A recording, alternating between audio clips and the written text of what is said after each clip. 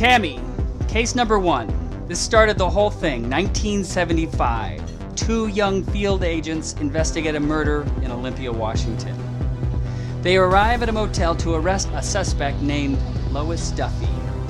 They hear a gunshot outside a room and kick the door in. They find 2 women inside, one on the floor dying from a bullet wound to the abdomen. The other holds a gun, which she drops as she backs away when they enter. They recognize the wounded woman as Lois Duffy. She speaks her last words to them.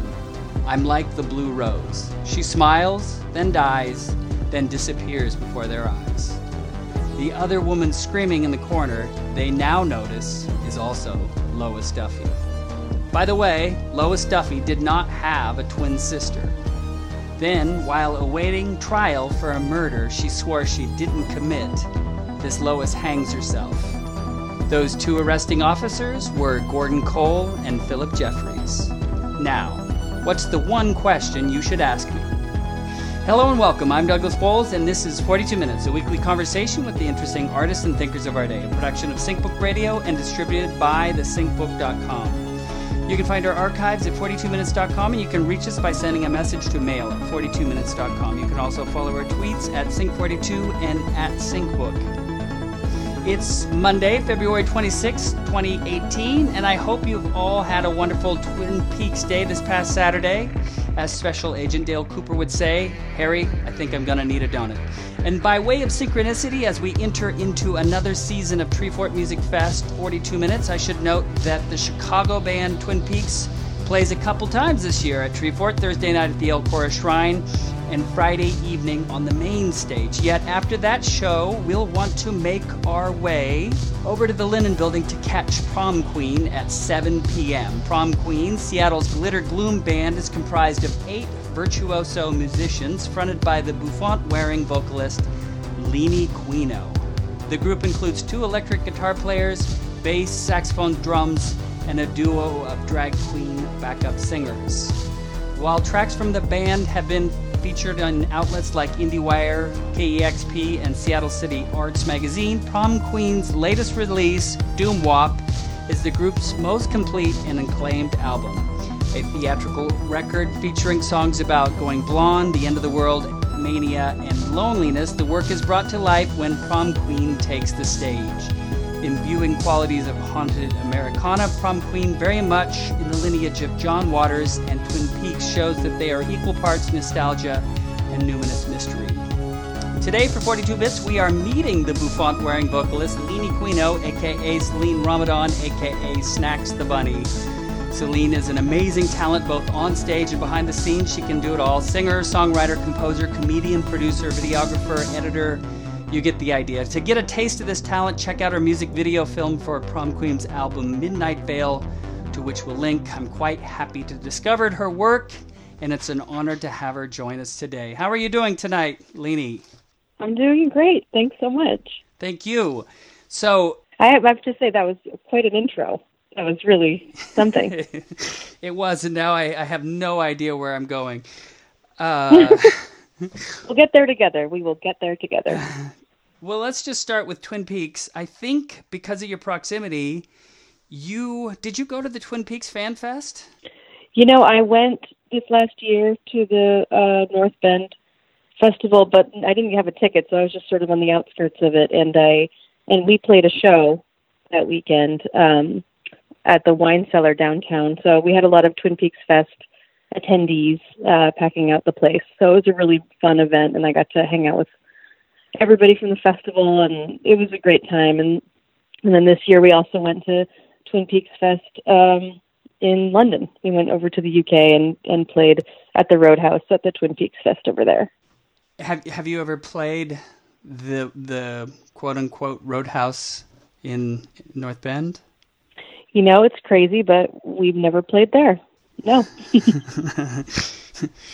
And so what did you think? So it's strange, but this summer was a pretty magic time for me to have this weekly thing that I got to look forward to and then to try and unpack. And I ended up doing a bunch of shows on that too. But what did you think of the new series, The Return? Oh, I loved it. I had such a great time. We had a little ritual with some friends that hosted every week, and we'd all get together and watch the episodes on a big screen. And my ritual around it was to watch the episode on Sunday, and then I really like listening to podcasts about it. So I'm hearing people that are smarter than me figure stuff out about the show. But it was just such a fun. I don't really watch a lot of TV because a lot of it I'm just not interested in. But it's like when I heard Twin Peaks was coming back, of course I was going to be religious about it. So I definitely watched every week, and it was the most fun. Well, so now in some of your social media, I saw a picture of David Lynch. Did you see him do something somewhere? Yeah, he was just in LA recently, and he was he was speaking about transcendental meditation, and I'm endlessly fascinated with that. And also just having the opportunity to hear David Lynch talk about anything in real life was a real treat, and I happened to get in the front row. It was very magical, and so it was great. It was a great evening. So LA, I think when I contacted you, you were still living in Seattle, and now it sounds like maybe you moved to LA. Yeah, I recently moved to LA, although it's funny, I'm in Seattle at the moment, so I'm kind of back and forth a lot. But yeah, I just made the move, and I'm quite happy about it. It's really wonderful. And so is that, I lived in Seattle for a time, and I definitely loved it. But I think LA is an entirely different beast. Would you say that? Oh, yeah. I would say that. It feels like a different planet in so many ways. It's almost like an alien. It's almost like an alien planet. But I've been in Seattle for 14 years, and it was really time for a change. For creative reasons and career reasons and weather reasons. I was ready for something new, so I'm really happy about it. Yeah, I imagine there's a lot more opportunity in LA for someone like you.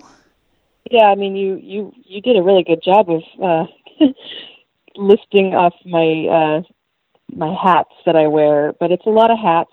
But it's a lot of hats that are kind of surround, entertainment or arts and, things where people are creating things. And there's just simply a lot more opportunity in Los Angeles for me. So like the video project Midnight Veil, so your video movie for that album, yeah. It really, I got the sense that, in some fashion, that might be like a whole scene in Seattle, like all the different people. It's like a whole constellation of really creative, interesting folks. Yeah, absolutely it is. But like that might be, the extent of it, whereas in LA, there's just producers and, money and projects and, I don't know. I think there's no shortage of creative people in either city. I think you'll find all kinds of wonderfully creative people both places. I think for me, it's just a place, it's just a difference of where am I finding work and how am I paying rent, and it's that difference, Well, so I listened to you on a podcast, and you talk a little bit about working for a company called Livewires, and so yeah. In your time in Seattle, did you ever have to have were you able to fake it and do all these quasi-artistic jobs that propelled you in your, in the direction that you wanted to go? Yeah, that's basically been my life in Seattle. I only worked full time for a few small pockets of time in my 14 years living here. Most of it has been just hustling and doing singing telegrams and making, composing jingles for people, shooting someone's video, editing someone's video, performing, you name it. Has always been a hodgepodge of things. And, it's I usually have 13 to 15 tax forms every year that I'm filing. It's just insane. But yeah. That's sort of been the way I've always kind of operated. Having just one job, to me, it's not as stimulating. I kind of like doing a lot of different things. And so as a singing telegram person, you related how to maximize your money for the gig, you can't spend too much time preparing. And so you're basically winging it every time. But then you also spoke about how, the company was all over the place in terms of what people wanted, whether it was like a stripper or, a mask or whatever. And so it sounds like maybe Snacks kind of was born of that job. Yeah, I think that in a way, because I did so much event work where I was characters at events, I learned the things that I like to do with crowds, and I didn't do that much mascot work, but I did one time get hired to be Winnie the Pooh, and just being in a mascot costume, there was like a weird, fun, like power behind it, but it was, I also just think mascots are hilarious. I think they're so funny. And so I've always just, the idea of just like a frozen expression, a frozen facial expression to me is just, there's so much comedy there. So I think I just always wanted to create a character that was in a mascot suit, and Snacks the Bunny was an idea for years and years and years before I even pulled the trigger and did it. And then I finally started doing it, and it's been kind of a slow crawl because I don't, to me, it's just a passion project. It's just like a total fun, weird thing I do on the side, but I still love doing it and writing for it and coming up with little ideas for it. And so for listeners who may not be familiar, Snacks the Bunny, what is Snacks the Bunny? Snacks the Bunny is a stand-up comedian bunny. And that's really, and Snacks is always trying to, figure out life, trying to, just, there's a lot of, commentary about, self-love and depression and our cycles that we get into. And it, even though it's a bunny, it's really comedy about being human, Have you done stand-up before? Snacks the Bunny? I did improv for 15 years. And I did some stand-up, but really my stand-up acts were just bits. I used to do competitions with a stand-up bit where I would impersonate different vocalists because I'm a vocal impersonator. So I would go through, I'd pick a bunch of singers and I would just kind of go through their voices and do that. And I did some competitions with that when I was in college, and then I kind of stopped doing it and mostly just did improv. But so Snacks is the first return to stand-up that I've done since college. And do you get more nervous performing as prom queen or as Snacks, or is it just different altogether? Or do you get nervous at all? I don't really get that nervous doing prom queen shows, which is funny because I used to do comedy all the time, and then when I did my first music show, it terrified me because it was just so vulnerable. And now I feel a tremendous freedom doing music, whereas comedy, you're trying to elicit a specific response from the audience. You're trying to get laughter. And I'm not trying to get the audience to do anything as a musician. I'm just delivering a song. And I think for me, I'm still, fairly new to the stand-up thing. It's hard not to get in your head it's hard not to get in your big bunny head when the audience isn't laughing. But it's also really tragic to be a person in a bunny suit to a room that's not laughing. It's tragically funny to me anyway. Well, so there's a clip out in the world of Snacks performing on The Gong Show, which I didn't even know was a thing, but how does that happen? And it was just so amazing. Thank you. Well, I applied, and I forgot that I applied, which was funny because then I got a phone call and I was like, oh yeah, I did that. I just heard it was coming back, and I thought it was the perfect vehicle. Because, it's I had this character, and I've been looking for opportunities for it, but kind of lazy about it. And then I applied to that show, and then they called, and they wanted me on the show. And so I had a lovely time with that crew. I think that was a really, really fun show to work on, and it was such a great experience. I'm really glad I did it. Yeah, well, we'll link to it so everyone can see. I mean, you end up gonging Fred Armisen, so... Yeah. I mean, who doesn't want to do that? No. And then so Snacks speaks in a bunny voice, of course. Yeah. Yeah. Is that something that you just do in the mask, or is that something that you have some digital manipulation, or is that a trade secret? Yeah, I have a vocal effects unit on stage with me, and I set the preset to be Snacks' voice, so I made a preset so that it sounds like that character, so I can just plug it in and turn it on, and I can talk through a microphone, and it'll send the effect to the microphone. But there have been times when I haven't had a mic, and I've had to just impersonate it, and I can do a pretty good job of impersonating the effect in real time. So it's kind of good that it's a voice that I can kind of pull off if I needed to, if the thing stopped working. Yeah, yeah. Well, so I notice in everything you do, there's a really definite sense of style, and I'm just curious about like your guitars and all the little rhinestones, or I don't even know what we call these things, but the lamp in the Midnight Veil is decorated in a similar fashion. I'm guessing that this is you. Is that correct? Well, it's not exactly me, but it was me hiring my friend Paris to do it, if that's what you mean. I am not a costumer or a rhinestone artist. I'm not patient with things like rhinestones, but my lovely friend Paris Original is a really amazing costume designer, and I asked him to take that old vintage Jim Beam bottle and make a genie lamp out of it, and that's what he came up with. And he made two of those because we have to break one in the movie, so he had to make two of them, and it's so beautiful. And I still have it, on my mantle. It's like one of my favorite things that I own. And then with my guitars, I just had him, sit down and rhinestone them, and he did such a beautiful job.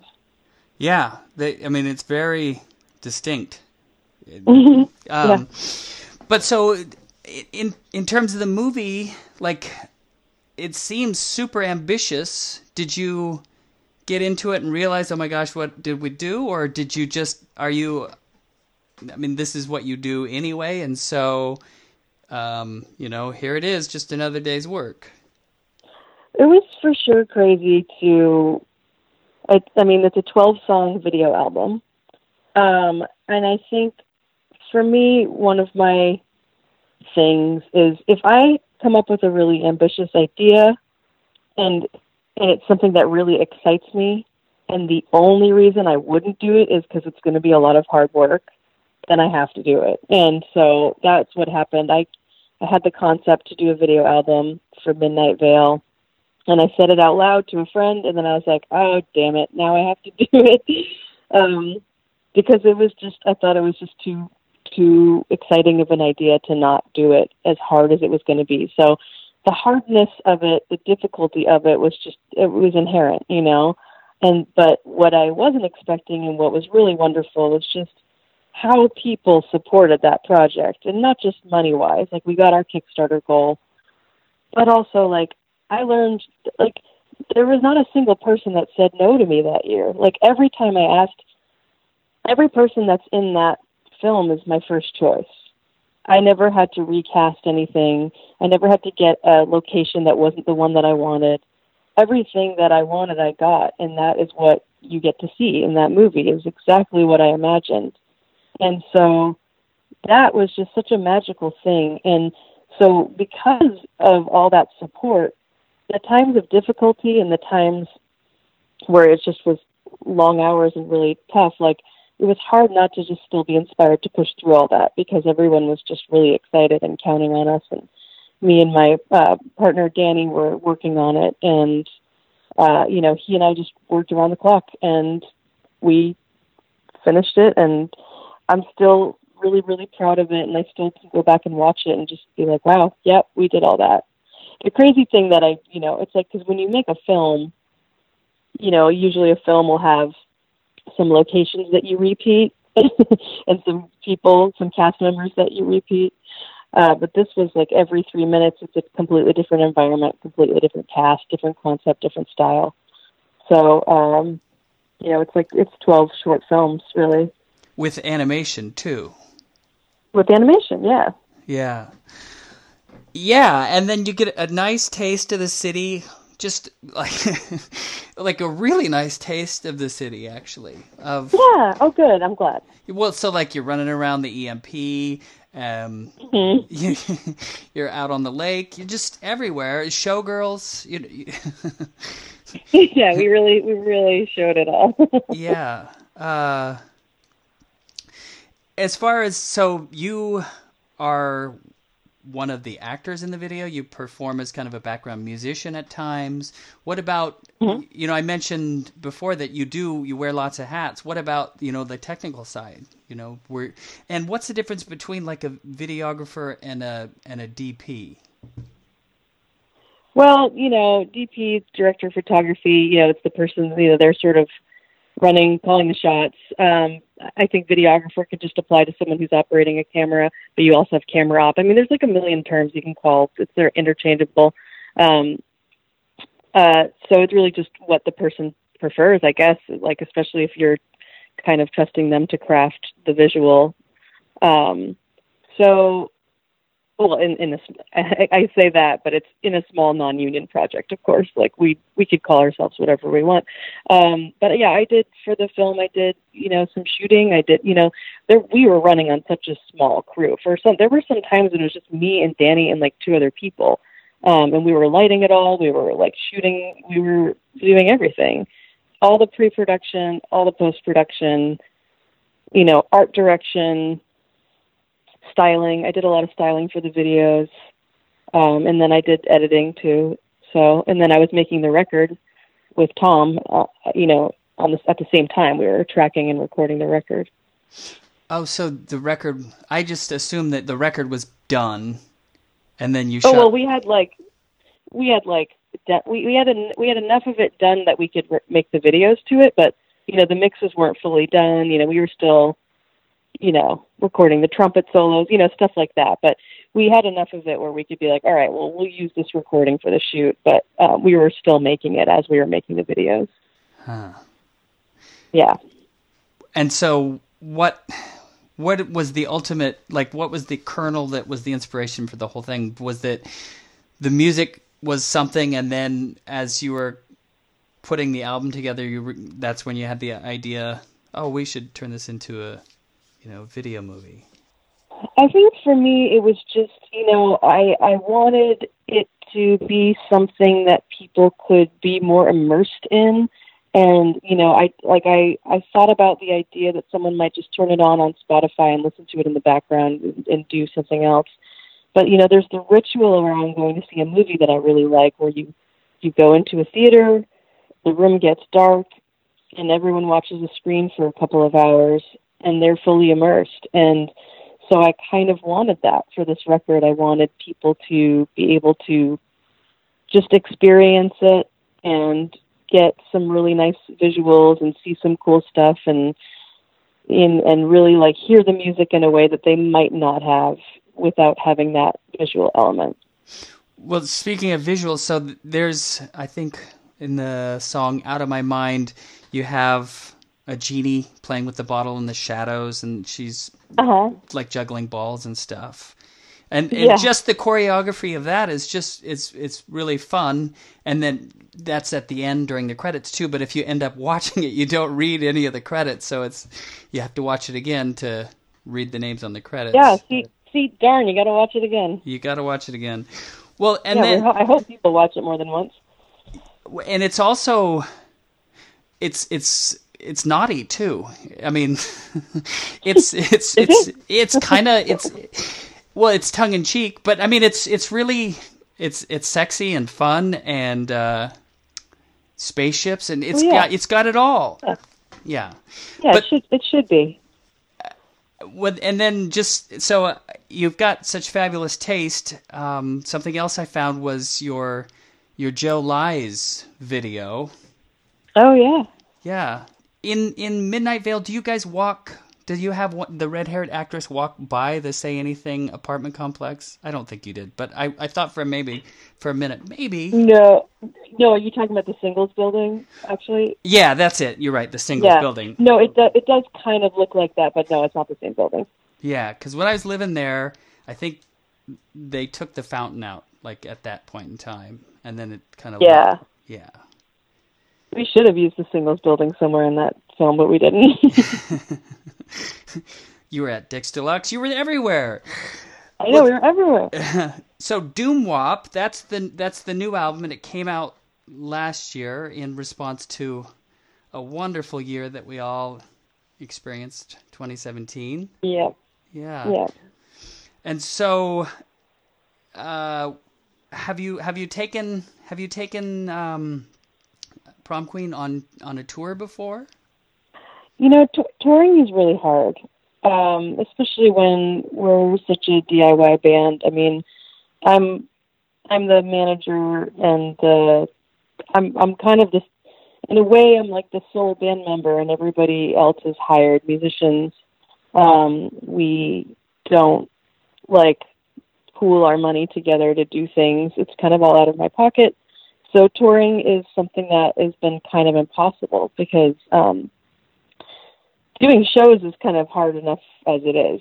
Because if you imagine, you know, it's like you're rehearsing, you're loading up a van, you're promoting, you're designing a poster, you're getting to the venue, you know, sound checking hours and hours and hours before your set. You know, you do your show, you sell your merch, and then maybe you make, as a band, like $50 to $100, and you have to split it up. So that is what live shows are like. And then you take that formula and you add travel and the expense of travel with several people. So that, like, for our band, it's just been kind of impossible to do touring.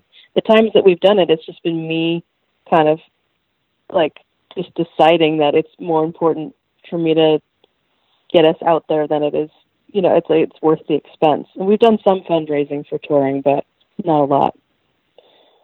So, no, we really haven't done a lot of touring, and it's like, I would love to do more touring, but it's just kind of impossible. You know, we don't have a van, we don't have a manager, we don't have a booker, we don't have a label. So I've always kind of wanted some, like, bigger band to just take us on tour, and we open for them so that we can just kind of, like, coast a little bit. But you know, I'm not, like, maybe someday we'll do it, but I don't know. Like, a lot of the bands that do it, they just have a different model than we do, and at this point it's kind of, it would be too hard or too late for me to change that. And I don't know. If someone has any ideas, come at me. I would love some ideas for how to do a tour, but no, it's really just a huge expense. But you are coming to Treefort. I'm coming to Treefort.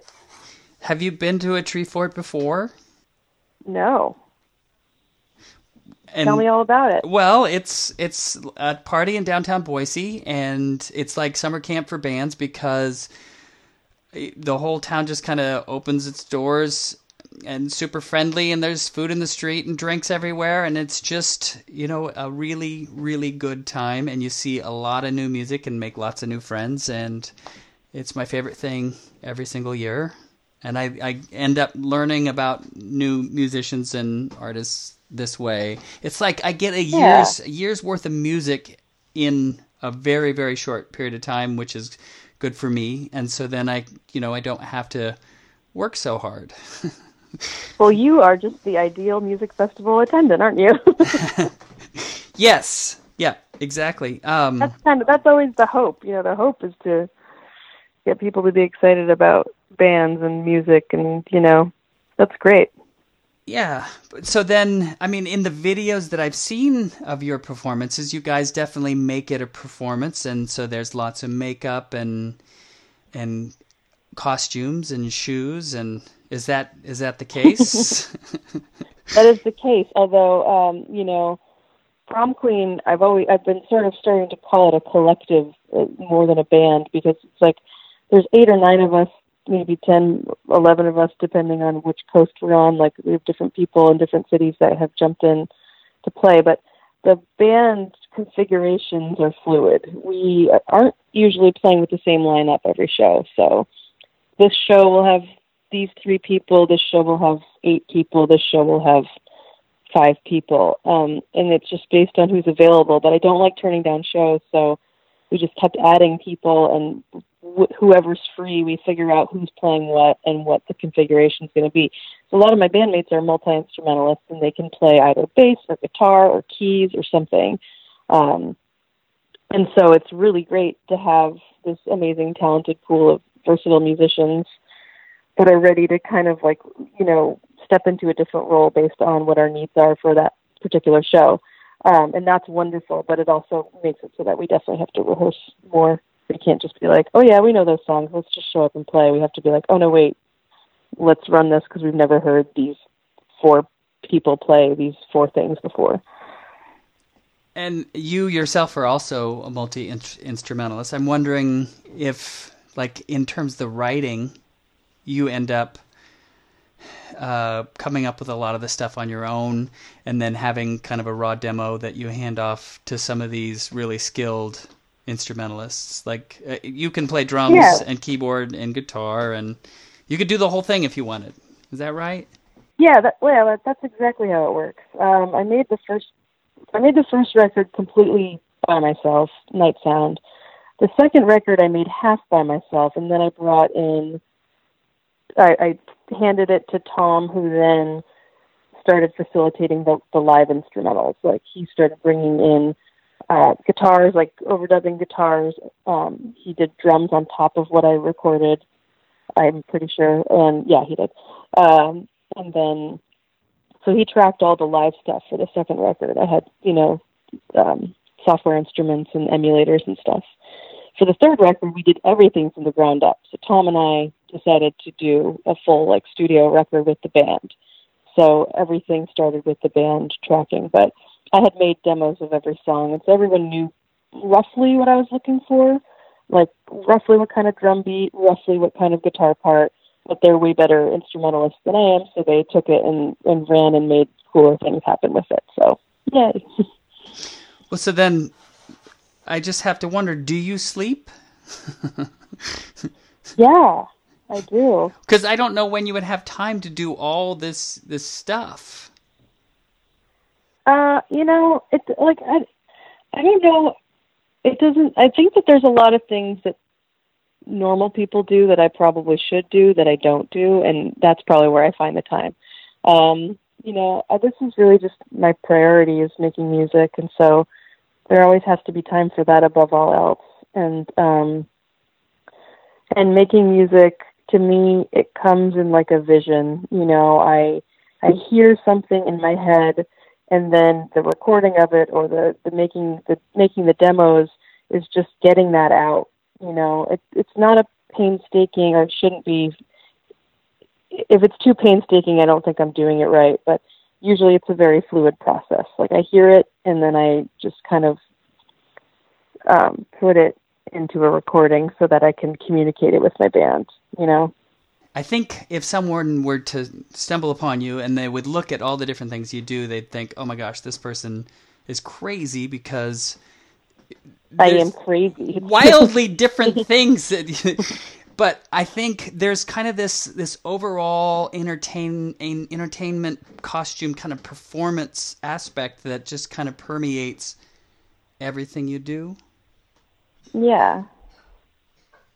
And maybe here's the weirdest question. I wonder about eyebrows and makeup and making videos, and if you were like a drag queen, if you pluck your eyebrows into one of these little fine things, do they grow back, or what happens at that point? Oh man, they don't really grow back that well. So, you got to fill them in. It's cool. And so, is this something young girls pluck all their eyebrows off and then they have to draw them the rest of their life, or? I mean, I don't really know. I like to just do whatever's fast, like whatever's quickest. Whatever. Like, I like to do 10-minute glam, or I try to do as fast. Like, my hair. People are always like, "How long did it take you to do your hair?" And I'm like 3 minutes. Like, I try to find the fastest way to look like how I want to look, and I'm not really painstaking about beauty procedures or primping. sometimes I like to take a long time doing my makeup because I find it really relaxes me. Especially if I'm stressed out before a show, I will like sit in front of the makeup mirror and very slowly do my makeup, and it calms me down a lot. But other than that, I don't really like to spend a lot of time primping. So on this show, a lot of times I end up talking to people who are creative and artistic, and we talk about what amounts to their artistic practice, which is, how they stay sane via interacting with the universe. And so like the art itself is just kind of the byproduct of, their practice of staying sane, whatever art it is that they do. I wonder, like, how do you spend, do you think of what you do in that way? In what way? Well, so, like, I don't even know. Do you feel like you do one thing for a short period of time? Like, what is your artistic practice? How do you have so many different talents and so many different skills? Is it just whatever project is calling you, that's what you're doing? Or do you do a little bit every day? I mean, I like to do something every day. I feel like I feel like all day, every day, I'm just kind of like receiving messages, and then I filter them into where, like, I have a lot of different projects. I have a lot of different, like, notepads in my phone for the different projects, and some idea will float into my head, and I'll either record a voice memo, or I'll write down a lyric, or write down an idea for a funny thing, or whatever. It goes into, I try not to, I'm like an idea catcher. I try not to let ideas escape, because those are the things that I'll build into something bigger and better down the road. And sometimes it takes years, but I just have a bank, and I like to just keep putting money in the bank every day.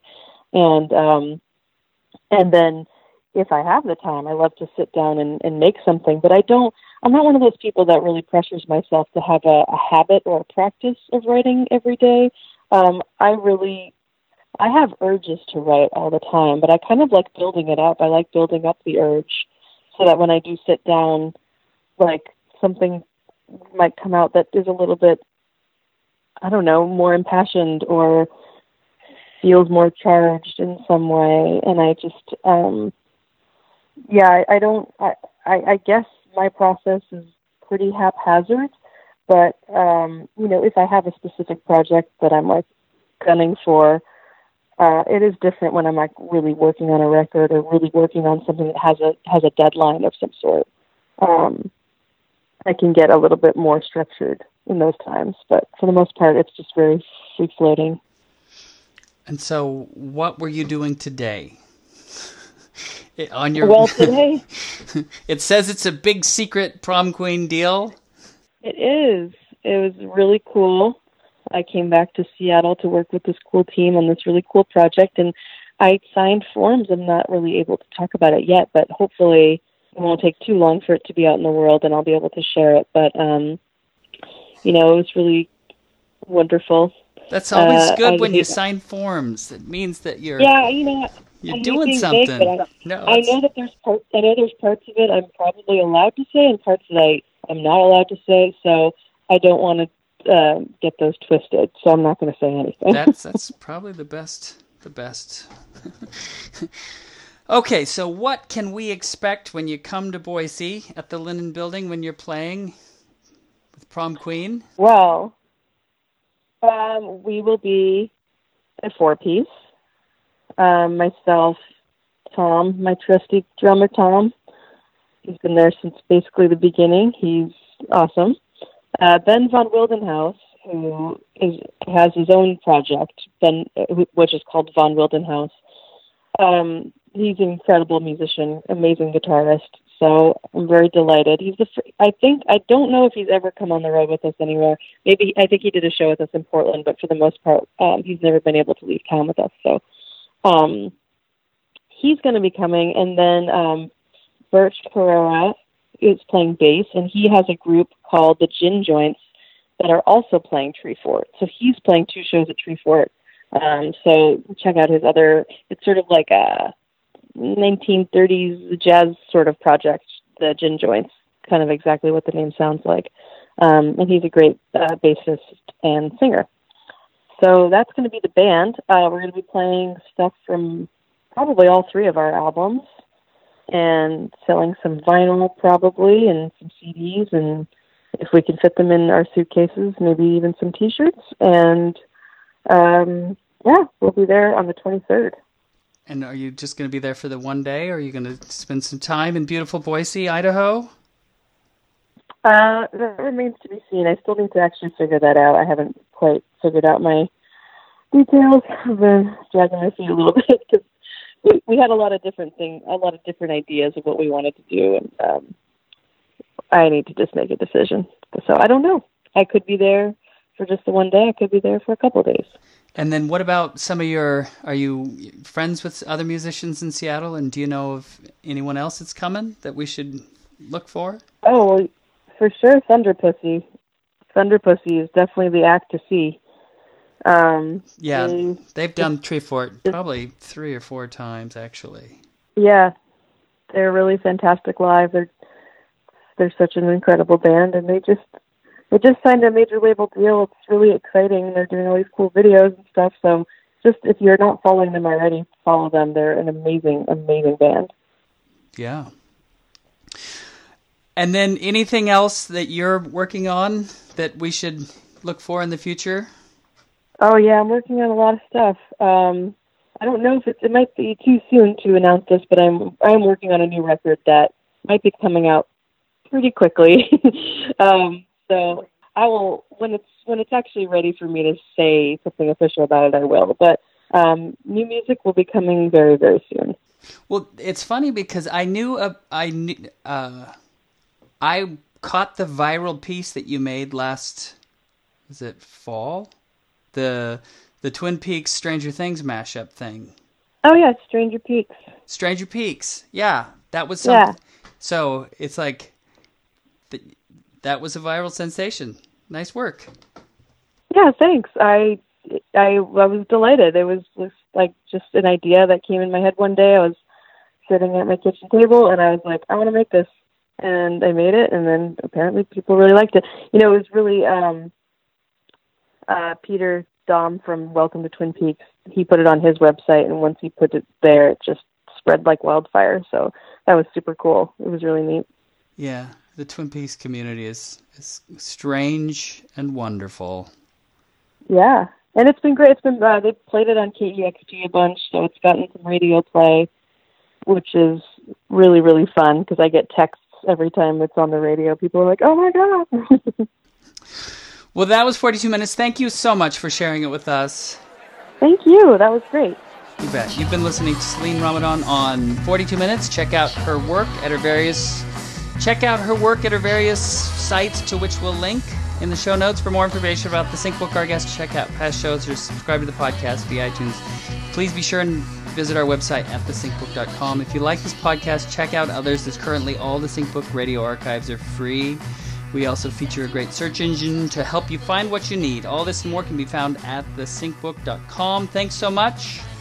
In my invite back to Twin Peaks, direct orders from Gordon Cole, as he so succinctly put it, I'm worried about Coop.